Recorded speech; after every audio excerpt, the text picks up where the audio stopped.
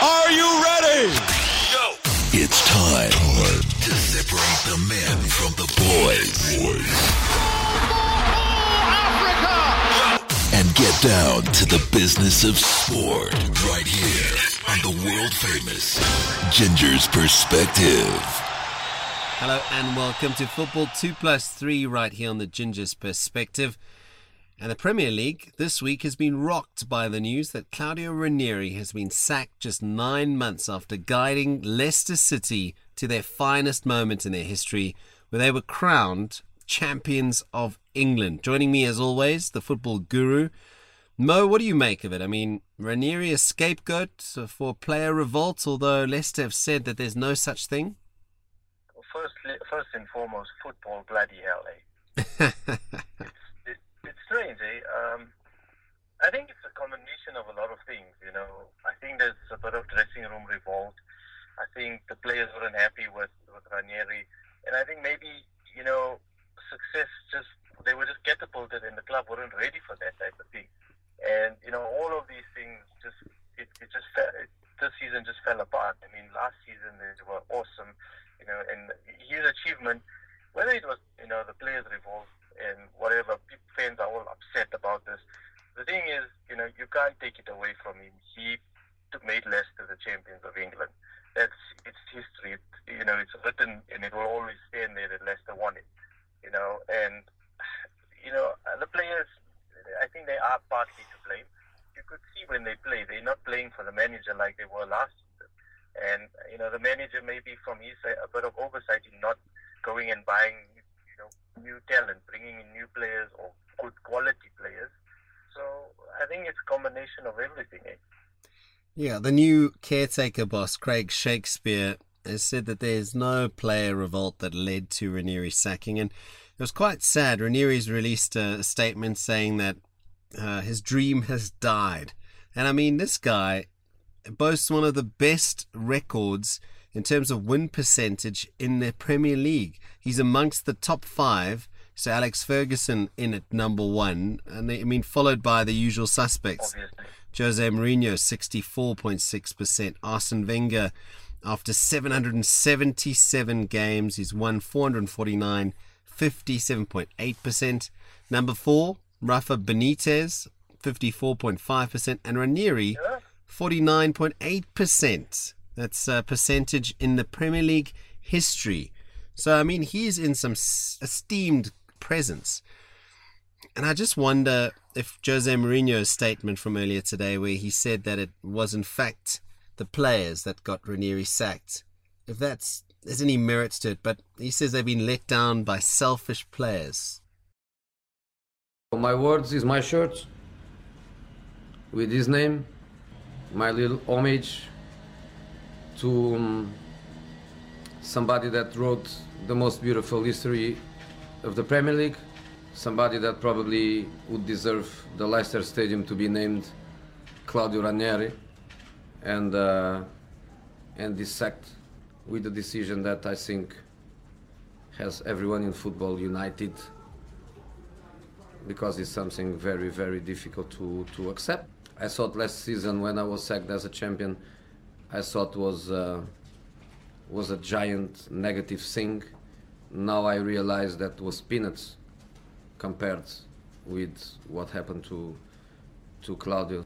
I think it's Claudio's fault, you know, because if last season instead of be champion, he finished 12th, would be amazing, and this season he would be still in the job, because Leicester City is to play for not to be relegated. The season started with the typical selfishness of others. People thinking about new contracts, people thinking about leaving, people thinking about more money, people forgetting who helped them. Well, the special one will know. I mean, he's been down that road. I mean, when he got sacked at Chelsea, his players turned on him. Yeah. He was also Premier League winner the season before. And so maybe if I were Antonio Conte, I'd be worried if Chelsea were to win the Premier League this season. Maybe next season he gets sacked. Been a lot of comments as to why Arsene doesn't want to win Premier League. It's because he wants to keep his job. it was a nice touch. I think a classy gesture from the special one with having CR on his shirt as he addressed the media ahead of the League Cup Final this weekend. Yeah, it was something special, and there was a lot of other managers who had good comments to say about Claudio Ranieri and how they're shocked about what's happening. And that's, at the end of the day, that's the beauty about football. But the whole situation of how Leicester have sacked the manager shows how the modern game is now. It's a business. It's no longer just about winning trophies. It's a complete business. It's about staying in the Premier League so that you can collect that big paycheck at the end of every season from the TV rights and all of that. So those type of things, that's the sad part of the modern game. Yeah, it is business. There's a lot of money at stake. But I think it points to the fact that, and it's actually a point you made a little while ago, the likes of Mahrez, Vardy, Drinkwater, Morgan, Huth, and maybe even Schmeichel, all getting a bit big for their boots. We know that when the players decide they don't quite buy into the new philosophy of the manager, some of them don't even try hard on the training pitch, let alone out in the stadiums for 90 minutes. So I think this is a case of the players letting him down. They've been very quiet. I mean, understandably so. Leicester would have put a gag order on them, I'm sure. But I think there's more to this story than just business, that's for sure. I know there's going to be loads of stuff that's going to come out now with, all the information. Well, it's still too soon to make up your mind about, who's to blame and all of that. The speculation is going to run riot. And I think it will come out, and I think it will be the players' fault. I mean, the owners couldn't go and fire all the players. They have the man that is in charge and who should keep his players, united and, following his instruction. And that's why maybe from Ranieri's part, he wasn't a manager. He's an emotional manager. He's not, that guy that can, say, look, I'm the manager, you're the players, that type of thing. You can see where's his heart on his sleeve, that type of thing. Yeah. So maybe that's why, when he lost the dressing room, he sort of couldn't get it back. I think you're absolutely spot on. And it's quite interesting to see Alan Pardew has been touted as the bookies' favourite on this one. There's also Harry Redknapp who's been mentioned in the mix. We'll have to wait and see who the next man is to come in at the Foxes, the champions of England, without their manager at the moment, because they play Liverpool on Monday night. But before we get to that match, let's talk about the Premier League this weekend, because several teams aren't in action because of Sunday's match, which is the League Cup Final, the EFL Cup Final. Your lads, Manchester United, up against dark horses Southampton, and I see Mourinho has said that Wayne Rooney will feature, but Mkhitaryan and Carrick are doubtful. Surely this should be a walk in the park for you guys. Well, Mkhitaryan's out. Carrick might play. They said they're not sure yet.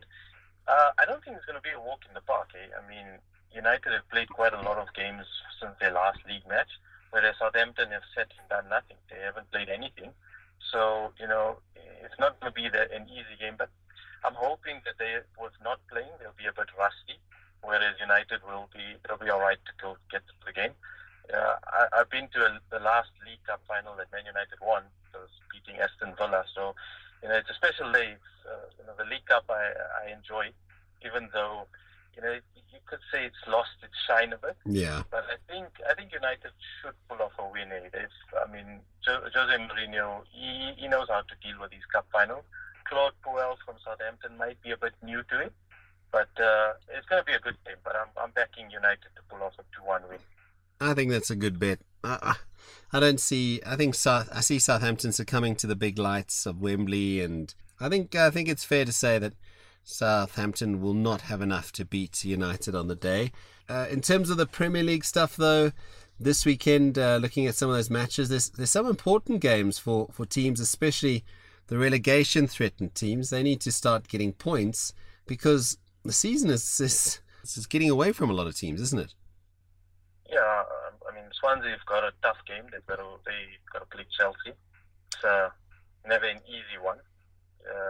Especially with the form Chelsea is on. Yeah. So I don't know if they're going to manage to get any points.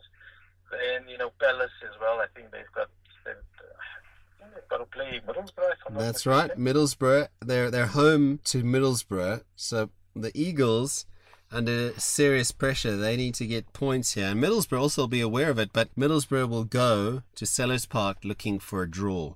They'll go there, they'll look for the point, and they'll get out of there. They're not looking to upset Crystal Palace. Yeah, and just they're edge closer to that 40-point safety mark. Yeah. One of the other eye-catching fixtures is your favorite team, Sunderland, going to Everton. David Moyes going to his former club, a place he's familiar with. I mean, he did once save them from relegation. That's right. So it will be interesting to see if he can do the same with Sunderland. I mean, I still believe that they dead and buried. They should just quit and go home now. So that will be an interesting game. And especially from a fantasy point of view, a lot of with the likes of United, Man City, Arsenal, and Southampton not playing, you should look maybe into Everton's players.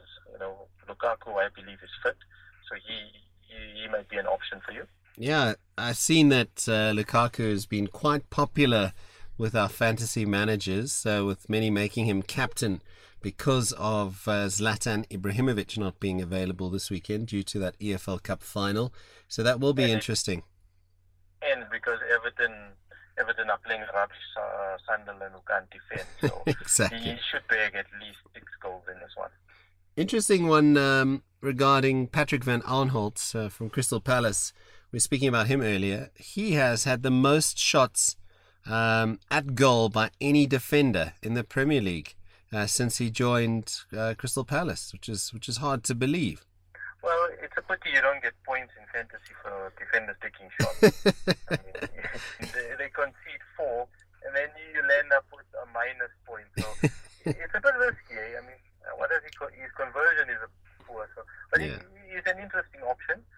Yeah. But if I were to give out any fantasy advice, I'd say stay away from Crystal Palace defenders. They are horrible.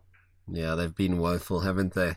Well, Mo, we're going to have to leave it there. It's not quite a full host of fixtures due to that League Cup final at Wembley on Sunday. Mo's predicted a 2-1 win for Manchester United. I have to go with that.